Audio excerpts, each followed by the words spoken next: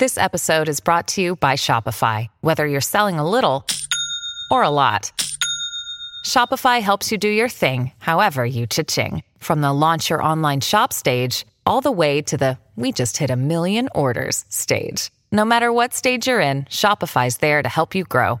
Sign up for a $1 per month trial period at shopify.com/special offer, all lowercase. That's shopify.com/special offer. Welcome to the only daily podcast focusing on compliance news of the day. Each morning, start your day with a cup of coffee and Tom Fox, the voice of compliance, to hear about 4 of the top compliance, corruption, or leadership stories you will need to start your day. The Daily Compliance News is a production of the Compliance Podcast Network.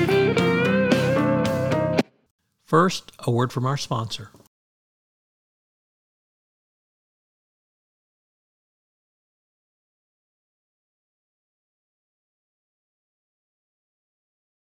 The Daily Compliance News for Thursday, October 26, 2023, the Don't Play Games edition.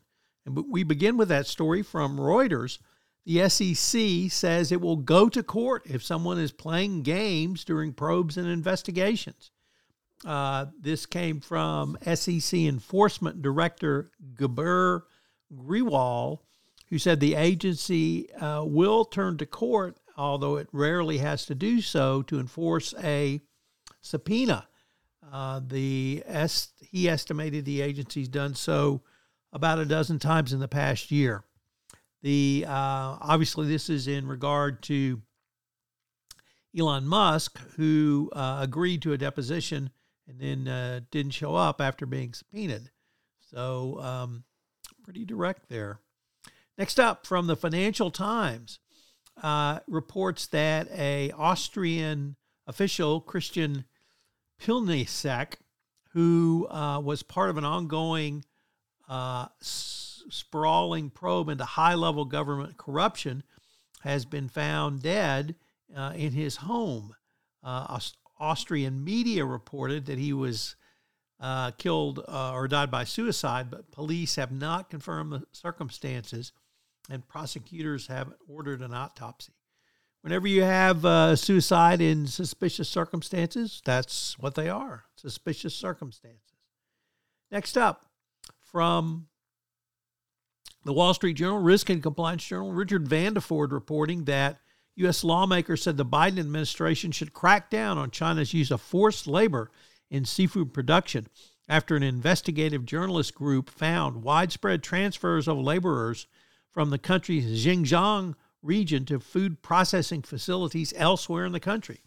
The administration should block imports of seafood processing facilities in China that run afoul of U.S. law meant to target forced labor linked to Xinjiang, home of the country's Uyghur population.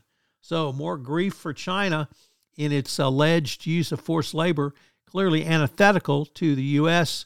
law and U.S. spirit of the laws in not putting people into slavery or forcing them to do labor.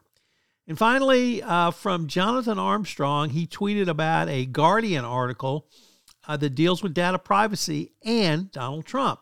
Donald Trump has sued a London firm over the Steele dossier about his alleged sexual perversions and his small hands. Perhaps he's the most upset not about the sexual perversions, but about the small hands. Nevertheless, he claims he's going to testify that he doesn't have small hands and he doesn't engage in sexual perversion. I wonder who's telling the truth.